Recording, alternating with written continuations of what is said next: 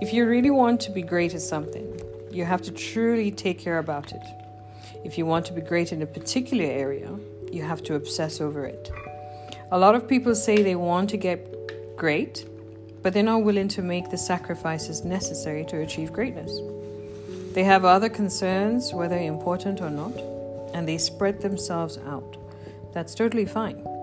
After all, greatness is not for everybody.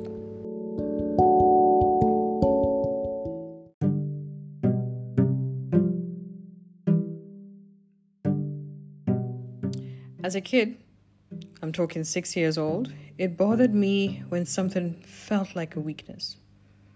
So I worked really hard on my left hand at that age. Specifically, I would brush my teeth with my left hand. I would write my name with my left hand. I hated the feeling of being uncomfortable. That's how I looked at it on the court as well. That's why I felt it was so important to be able to use both of them equally. Whether dribbling or shooting, pivoting or spinning, it was important to me that I felt comfortable with either hand.